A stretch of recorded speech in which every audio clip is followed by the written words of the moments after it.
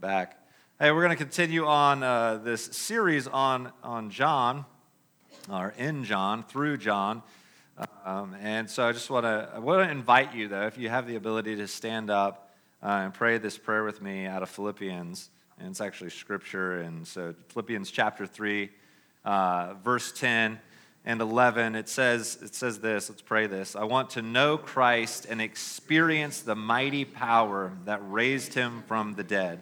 I want to suffer with him, sharing in his death, so that one way or another I will experience the resurrection from the dead. Amen. Amen.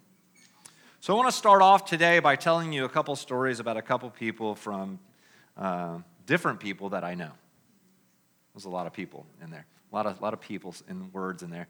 But it starts like this. I had somebody share with me the other day about a person in their life who was not comfortable telling the entire truth to them about something that they had been going through and something that they did. And so what happens is this person kind of just doesn't tell the truth, all right? And so I'm talking to this other person. I'm like, well, how did that make you feel? Well, part A, is this person a believer? Like, do they believe in Jesus? No, they're not, actually. I said, okay. And so when you confronted this person, what was their response? Well, their response was to lie again. But when you said, no, actually, I know that you did this. Right? This is like a known, like, I know that you did this. And I want to walk through you.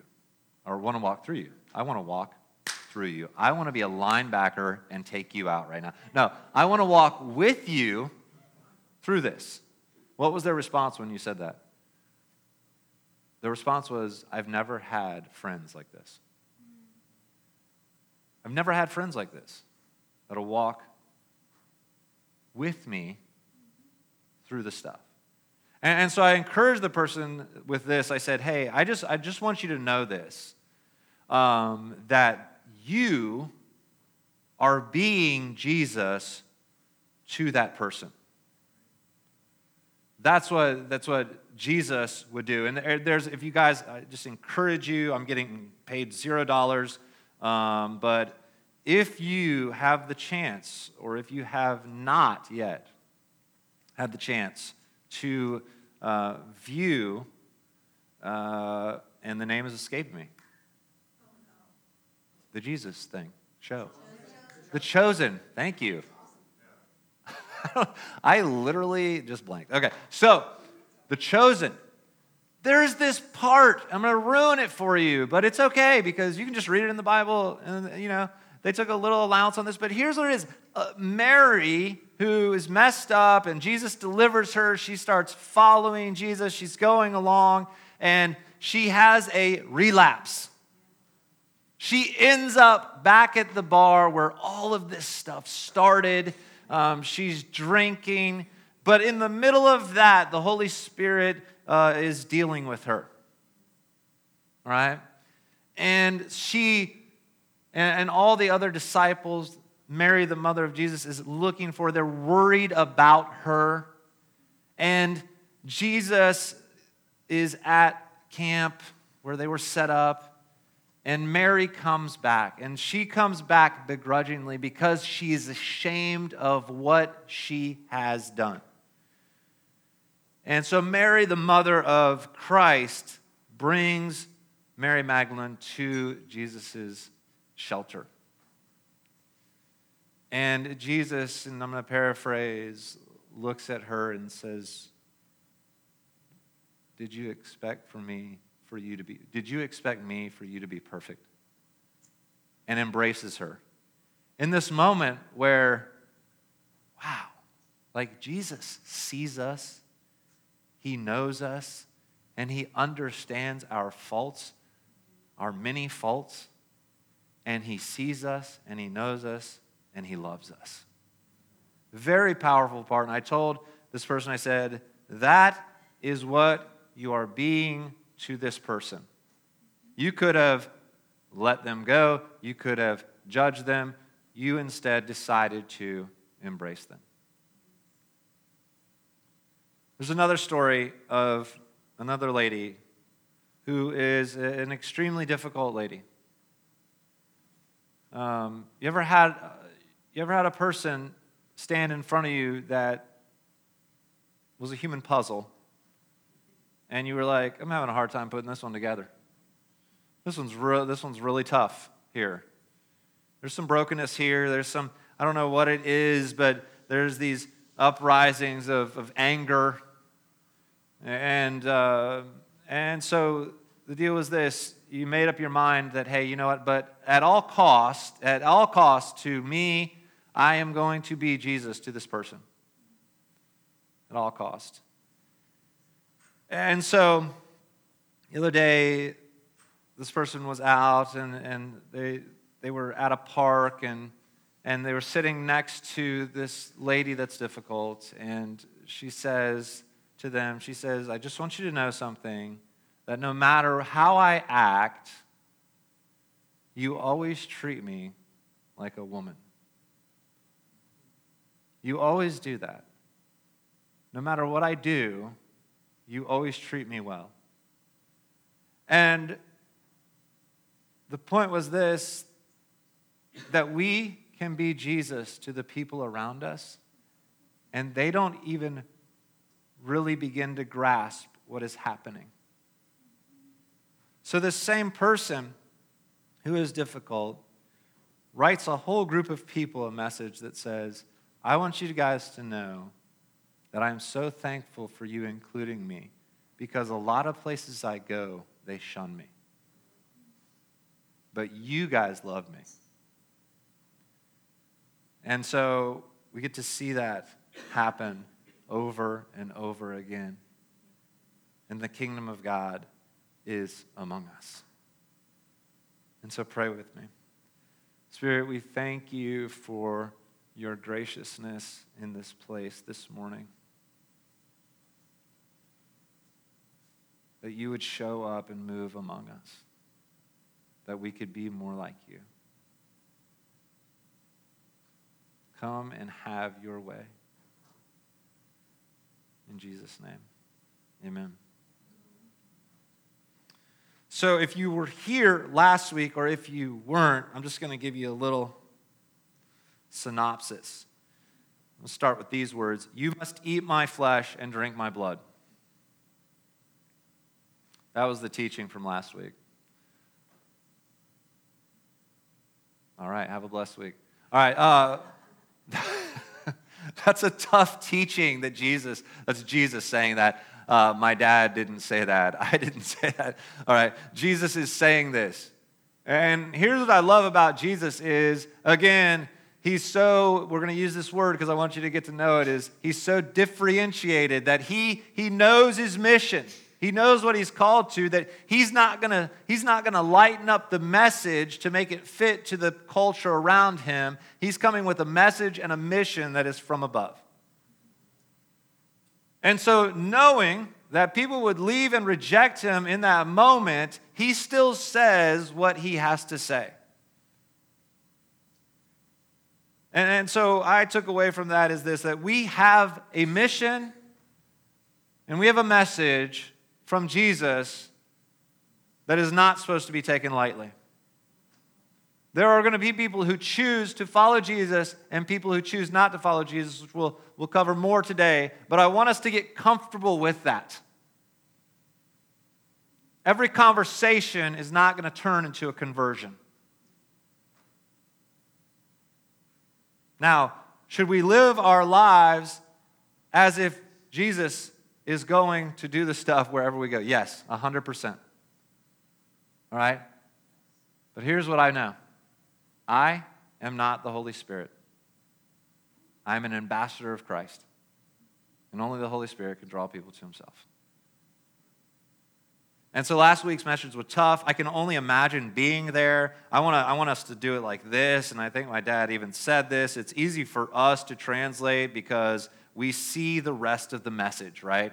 But what Jesus says there is something that is extremely provocative and extremely highly offensive to all of our senses, all of our minds. If we were sitting right there, some of us in this room, maybe including myself, would be like, "Ooh, man, it was good right there." And then he just jumped. He was rocking it, and then he came to a cliff and he fell off. What did he just say? You might turn to somebody that's next to you, and in that moment, you might have said, did he say eat my, what did he just say? And your friend explains that to you, and you're like, wow. I'm gonna have to take a moment in that one. All right, I'm gonna have to sit there. There were some people that were saying, all right, I'm in. I believe that those same people probably got tested later on, right? Are you in? See, we know the rest of the story, so we're willing to hang on. We're willing to go from chapter 6 to chapter 7 because we've seen the rest of the story. And so we'll hang on. We'll go with the progress of the story. And so we do move from chapter 6 to chapter 7, but here's what I want to do before we do. Before we move into that, is I want to give a bit of context, just a little bit of context to what we're moving into here. We're looking about approximately 6 months from time passage here. We're looking at, in chapter 7, we find ourselves in the middle of September, October, our months, not theirs, all right, but our months, and it's going on, is what's happening is this Festival of Shelters, all right? And the Festival of Shelters is approximately 6 months after Passover, all right? And so right at this point right now, Jesus has approximately 6 months of his life left, all right? And so that's what we're looking at. This is the festival of the last harvest of the trees, all right? During this time, we would be experiencing extreme arid conditions. Wells would be very low. Creeks would be running very slow, and we'd see a water level that is just decreasing and decreasing. All right, and so they're in this middle of this festival, of course, 3 times a year. Jewish men are, required to come, and so this is one of those times. And so here's what it is, too. It is not only a time to celebrate the last harvest of the trees, but it also commemorates the time when they built temporary shelters as they were wandering. The Israelites were wandering through the desert, all right? Hence, Festival of Shelters, all right? And so here is Jesus. This is of great significance this time. I just want to get us that wells, creeks, rivers, all down. Dry, arid time. Festival of Shelters. Wandering through the desert. Building those temporary shelters. Right? So I want us to get that picture. In John 7, 1 through 9, and we're going to zoom through these passages. So hang on, okay? It says this. After this, Jesus traveled around Galilee. He wanted to stay out of Judea, where the Jewish leaders were plotting his death, but soon it was time for the Jewish festival of shelters, and Jesus' brothers said to him, "Leave here and go to Judea, where your followers can see your miracles. You can't become famous if you hide like this. If you can do such wonderful things, show yourself to the world." For even his brothers didn't agree or didn't believe in him.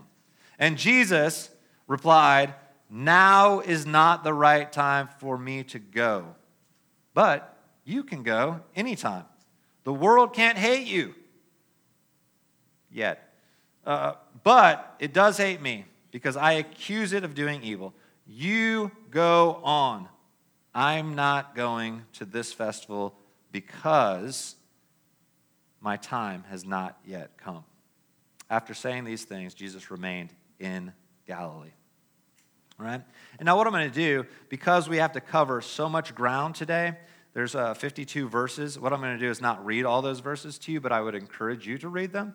I am going to read Jesus' words, and I'm going to give you a synopsis of what is happening in between those words, all right? And so here's what it does. It does this. Jesus ends up going to the festival, all right? What he does, he doesn't go publicly, he goes privately, and he just kind of is in the crowd. And the Jewish leaders are looking for him. They want to see him. They've been offended by him greatly, and they think that he is cuckoo or that he is anti-God, all right? He is out for himself. And so he goes, and they're looking for him. The crowds are talking about him. They're whispering things. Some share that he's a good man. Others share that he's a fraud. You know, it just reminds me of that old game, you know, where I say something to Chuck, and Chuck says it to Lee, and Lee says it to Ray, and we move on. And by the time it gets over here, okay, it started with, hey, there's a purple dinosaur in the bathroom. We need to go take care of it. And it ends up over here, and I have a truck for sale. What the heck? What happened in that time as we passed it all around? All right? And so there's a lot of stuff. There's a lot of theories that people are coming up with. He's good. He's bad. He's genuine. He's a fraud. None of them, though, would speak favorably about Jesus to the Jewish leaders because they were afraid to lose their status in the synagogue. Being no longer welcome into the synagogue, they didn't want to offend the Jewish leadership, so they kept their mouths shut as far as speaking to the Jews. This is why you hear the whispering among the crowd. And so Jesus does show up. And he shows up at the temple. And he's slaying. All right? He is killing. Like, the teaching is going so well. They're asking questions like, where did he get trained? Right? It was a big deal. If you were going to be a rabbi, you were going to be trained under another rabbi. You would take on their yoke, right? And you would learn what their theology was. And then you would mimic that theology. And then one day, as you climb the ranks, then you would have other people that were followers of you, your disciples, and you would be their rabbi. And that's how things got passed on, right? And so they recognize, where in the world is his rabbi? Because what he is saying is really touching the core of who I am. There's something that's different about what he's saying. And Jesus replies this in John 7:16 through 24. He says this, Jesus told them, my message is not my own. It comes from God who sent me. He said, I went to the University of God. UG. I went there, and my message is not my own. It comes from God who sent me. Anyone who wants to do the will of God will know whether my teaching is from God or is merely my own. Those who speak for themselves want glory only for themselves, but a person who seeks to honor the one who sent him speaks truth, not lies. Moses gave you the law, but none of you obey it. Take that in for a second. Cultural context. People won't show favor towards Jesus to lose status within the synagogue. My man, Jesus, says, Moses gave you the law, but none of you obey it. In fact, you are trying to kill me. The crowd replies this, you're demon-possessed. Who's trying to kill you? I want us to get a picture here. The crowd is saying, you're crazy. Who in the world here is trying to kill you? All right? And so Jesus replied, I did one miracle on the Sabbath, and you were amazed, but you work on the Sabbath too. Would you obey Moses' law of circumcision? Actually, this tradition of circumcision began with the patriarchs long before the law of Moses. For if the correct time for circumcising your son falls on the Sabbath, you go ahead and do it, as not to break the law of Moses. So why should you be angry for me healing a man on the Sabbath? Look beneath the surface so you can judge correctly. Why are you willing to make a part of a person whole as you see it to your law, but you can't allow the whole man to be made whole? is what he's asking. And so many were challenged by Jesus' words. Some of them even recognized Jesus as the man. Now they recognize, oh, this is the guy who the Jewish leadership wants to kill. It has to be. Listen to those words. This is the guy. And then the people have a discussion about the Messiah. You got to love this discussion, right? Again, it's theory, it's theology, maybe some conspiracy in there. I don't know. They're talking and they're whispering and they're saying, man, here's how he's going to appear. It's going to be like this. No, I heard it's going to be like this. Oh, he's going to come from here. No, I think he's just going to appear from nowhere. And he certainly couldn't come from over here. That's ridiculous because that just doesn't, Why would he come from there? And so on and so forth, the discussion went. And then in John 7, 28, 29, this is while Jesus is teaching at the temple. Jesus says this, yes, you know me, and you know where I come from, but I'm not here on my own. The one who sent me is true, and you don't know him. But I know him because I am from him, and he sent me to you. I just categorized this in my notes, boiling point. Boiling point. Okay, you were starting to be offensive, but now, okay, you have gone too far. Strike one, you said you had divine teaching from above. Okay, my rabbi is God. All right. Now you've said you don't know the person who sent me, they're referring to God, and you don't believe that either. The Jewish leadership had enough at that point. They tried to arrest him. Here's what I love. But no one lays a hand on him because it was not yet his time. In John 7, 33 through 34, Jesus says this, I will be with you only a little longer, and then I will return to the one who sent me. You will search for me, but not find me, and you cannot go where I am going. And here's a, what? Okay? In my notes, you might have a question mark. Okay?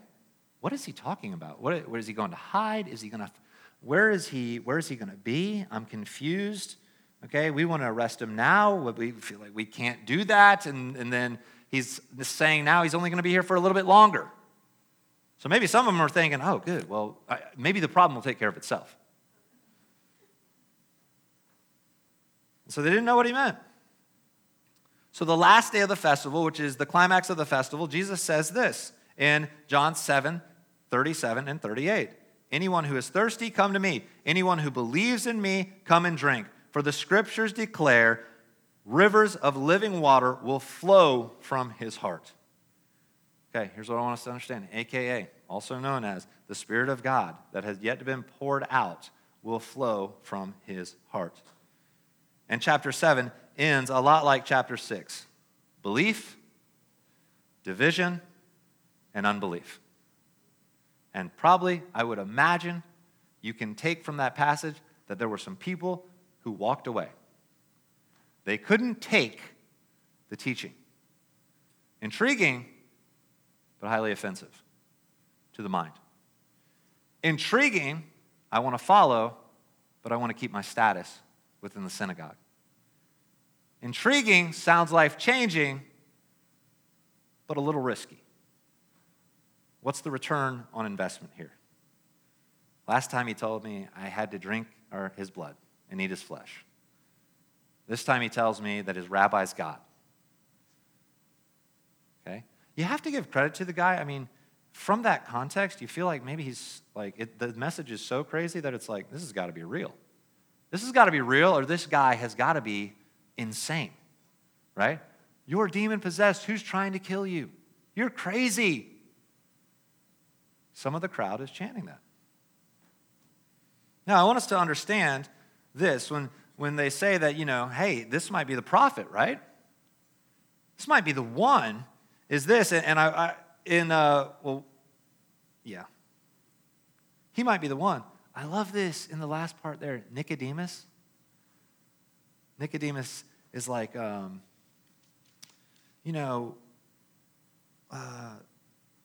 Is it legal to convict a man before he's given a hearing?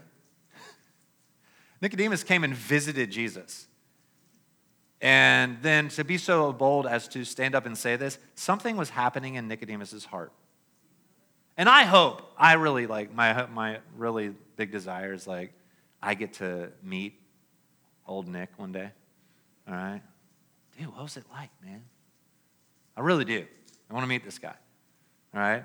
And because it was bold, though the question is not that bold, is it legal to convict a man before he is given a hearing? I want us to understand the context, though, of that things were super heated there. And he just presents this question, and they replied to him, "Are you from Galilee too? Search the scriptures and see for yourself. No prophet ever comes from Galilee." Yeah. It says this in Deuteronomy 18, 15 through 20. It says, Moses continued, "The Lord your God will raise up for you a prophet like me from among you, Israelites. You must listen to him.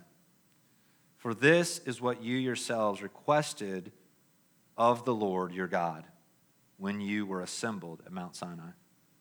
You said, 'Don't let us hear the voice of the Lord or the voice of the Lord our God anymore, or see the blazing fire, for we will die.' Then the Lord said to me, 'What they have said is right. I will raise up a prophet like the one from among their fellow Israelites. I will put my words in his mouth, and I will tell the people everything I command him. I will personally deal with anyone who does not listen to the message the prophet proclaims on my behalf. But any prophet who falsely claims to speak in my name or who speaks in the name of another god must die.'"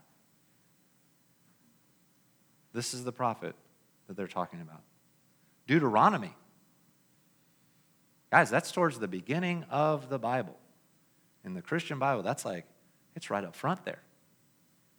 And Jesus is being pointed to right up front. Remember, in all creation, the Spirit of God hovers over the blankness of the earth, the chaos of the sea, and then the Spirit of God begins to speak. Remember John 1. He was there, and in the beginning was the Word, and the Word was with God, and the Word was God. Nothing was created but through him. Everything points to Jesus. And it boggles the mind of the people in this passage because they're not seeing the macro picture. They're seeing only the micro moment. And so I want us to leave here with 3 takeaways today that I think will be useful to us as we proceed from this place. Number 1, I want to propose to you today that we still stand on the side of being questioned every time the gospel of Jesus Christ is mentioned. You ever seen this before? What does Jesus concern me any? How does that concern me? You actually believe this stuff? Maybe you haven't been asked that directly.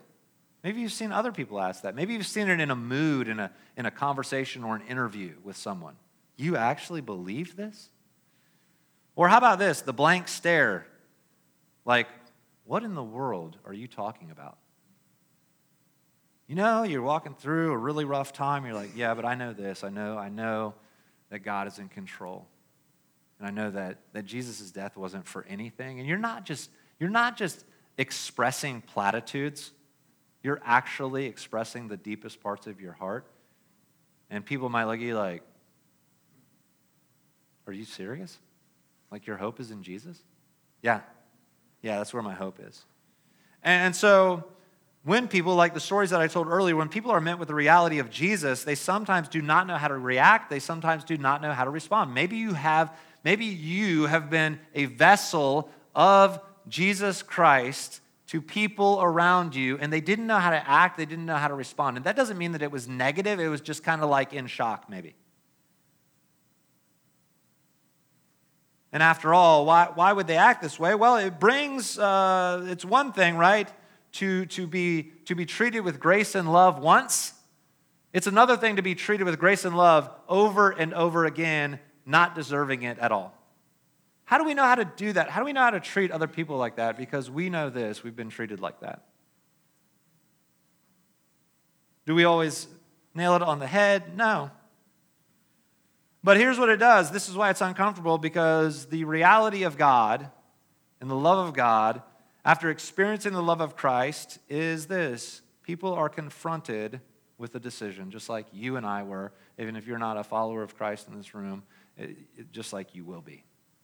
You'll be confronted with a decision. Here's what the decision is, like the whispers of the crowd. Do I receive Jesus or do I reject him? Now, as followers of Christ, we might say it like this. Do I pick up my cross daily or do I put it to the side today? Do I follow Jesus or do I follow my feelings?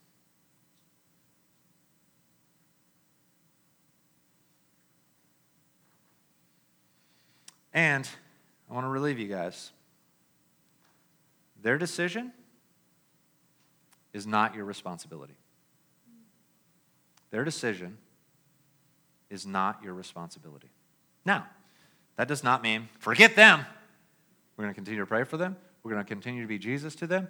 But their decision is not your responsibility. We cannot, as much as we want to, make the decision for them. And if you've had kids,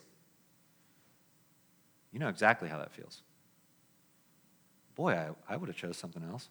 Like, why did you choose that? All right? Right? And so, or if you've ever been in any relationship with another human being, all right? It's like fun to control, but then you realize this is not good. They've got to make their own decision. All right? All right, so takeaway number 2. All right? Takeaway number 1, all right, that people are going to question the gospel even today. We're going to present the gospel through our lives, and we're going to present it through words and deeds. All right? That's how we're going to do it. And you know what? Someone might say, well, how do you do that? How is Jesus impacting your life? Just tell that story.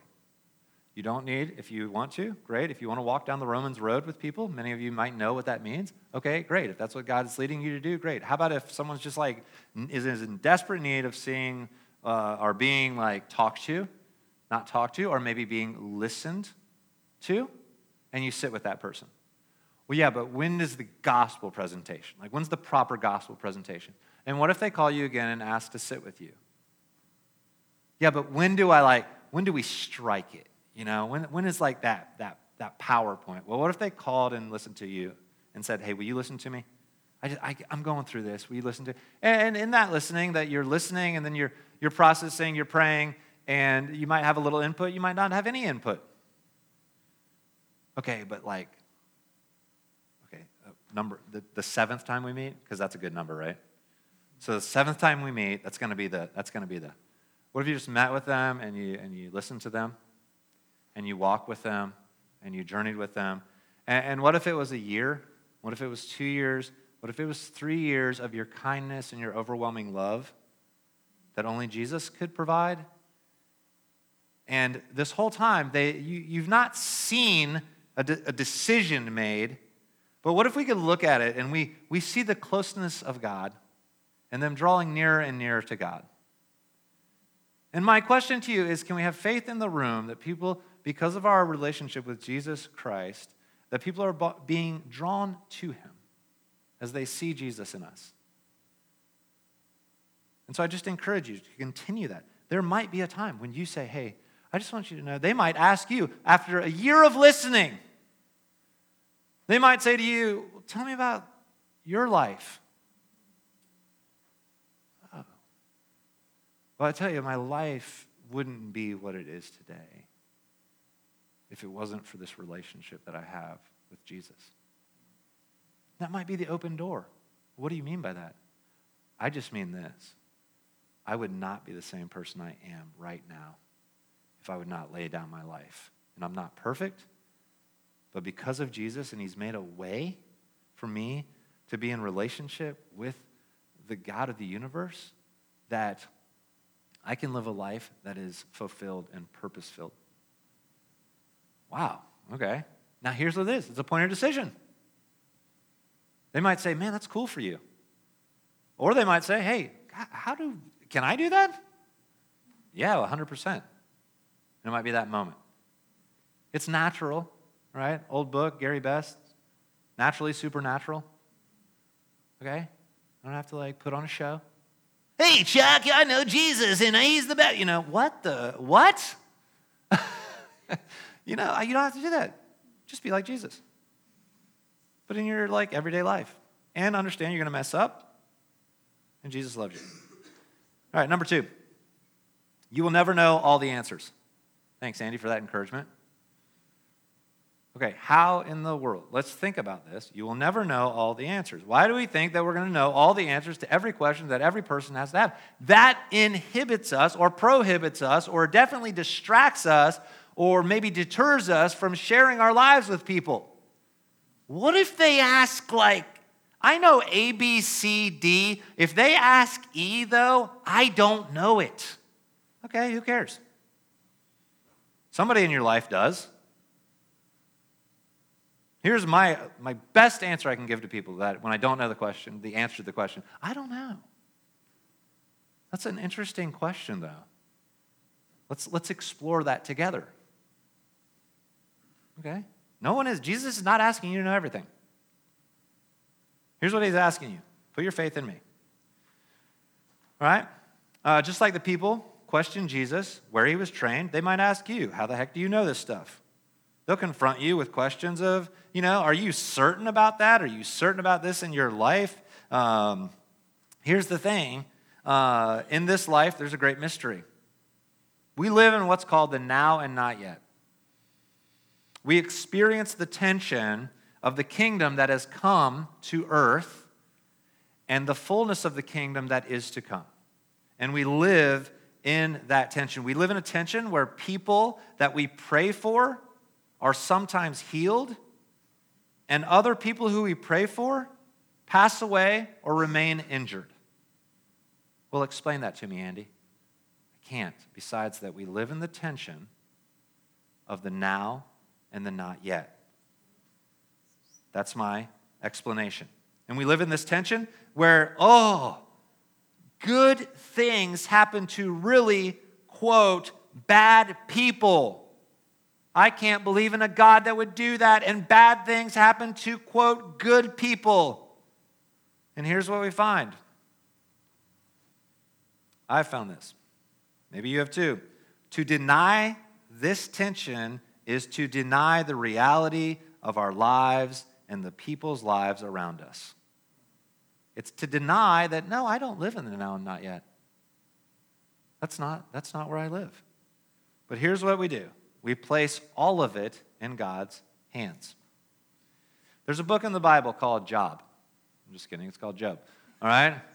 It's I forget if it's before or after Palms, but here's the deal. Some of my kids, they're like, hey, what's Palms all about? I'm like, Palm? What? Oh, okay. Yeah, it does throw me off. Okay, so in Job, it says this. It begins in chapter 38. Man, Job goes through the ringer. Loses everything except for his wife, who's encouraging, hey, just curse God and call it a day. All right? And thanks for being strong.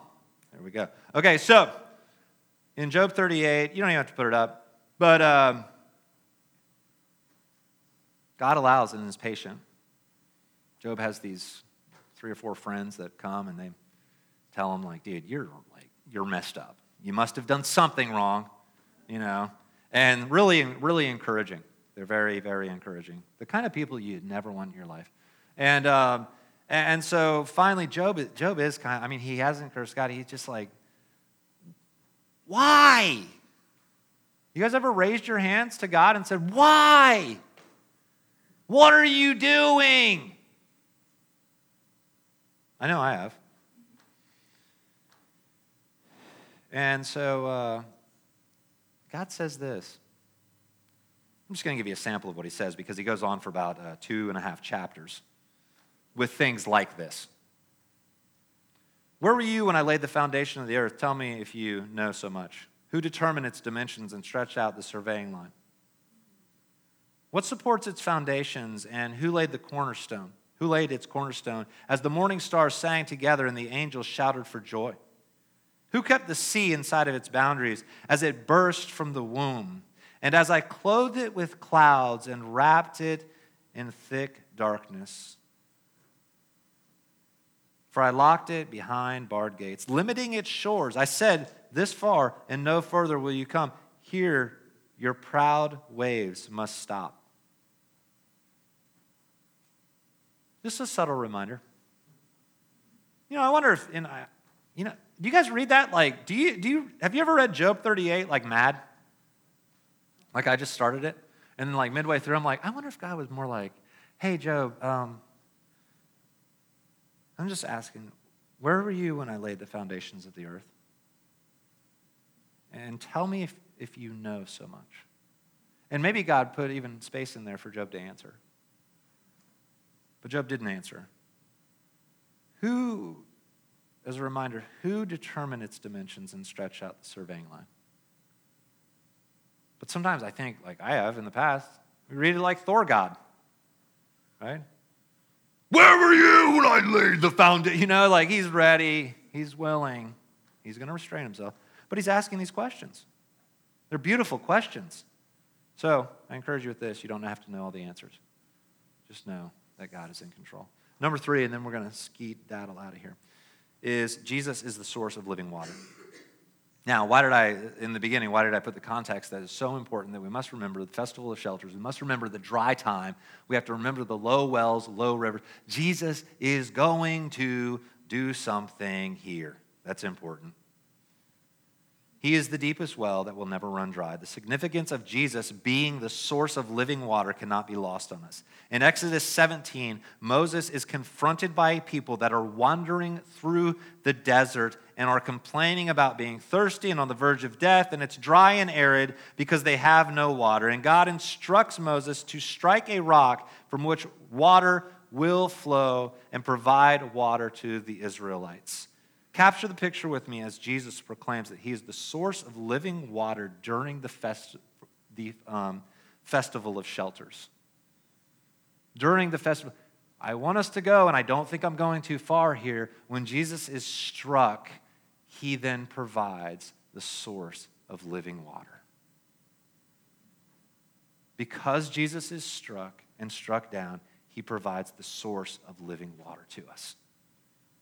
This is amazing stuff. We live in saturated times now. Here's what I want to say. What do you mean by saturated times? There's a lot going on. The only problem is that we find out this saturation isn't really a saturation. It's about an inch deep. Every puddle that we go to is an inch deep. Fleeting pleasure, an inch deep. Things that don't last, an inch deep. Things that have no eternal impact, an inch deep. And we search so many times. We even go from puddle to puddle and find ourselves empty and dry because they can never provide what Jesus can provide. Alternatively, we could come to the rock, the fountain of living water, which is Jesus. It was asked of me recently about people who seem to be doing fine without Jesus. And I love this question because I think it's a fair one. What about people who seem to be doing fine and they don't have Jesus in their life? And the truth of the matter is that they might be doing, quote, fine without Jesus. You may have friendships that are steady, a bank account that is full, a marriage that is, quote, great. But my question is this: what do you have that has eternal value? My friends will pass away, my stuff will go, my marriage will end when I die. Jesus is the only thing that I will bring with me into eternal life. And I'm not talking about a cute heaven scene. I'm talking about the eternal change that can happen in me right now. Jesus is not a crutch in my life. He is the reality of my life. He has to be not a crutch in our life, but he has to be the reality of our life. Eternal life flows from him, and in him I find life. When my bank account is drained and there's nothing there, I know the creator of all things. When my kids are off the chain, I know the chain breaker. When I have relationships that are being ripped apart, I know the restorer of all things. When I am hungry, I know the giver of the bread of life. When I am dry and thirsty, I know the rock from which my life flows. Nothing will ever take place of Jesus. It is not a competition because nowhere in the world or in the universe is there a competitor that can step anywhere close to Jesus Christ, the living Savior of the world. He is a servant king who dwells within us. He chooses you and I to be his dwelling place. Stand with me.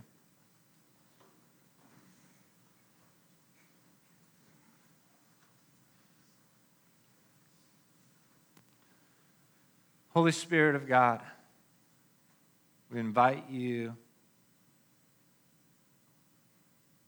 to come and do the things in our lives that only you can do.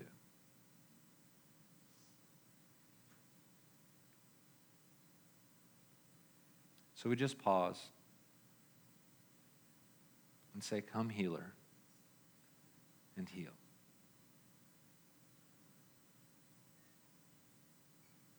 Would you come, provider, and provide?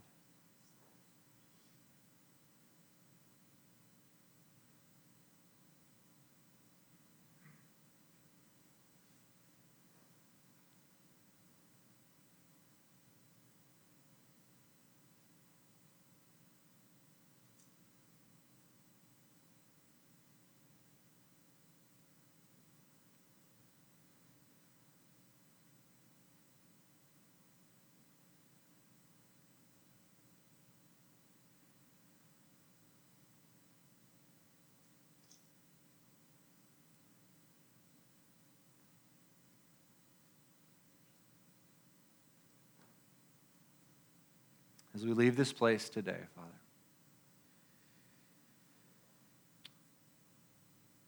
I pray that we would go empowered by the Spirit of the living God.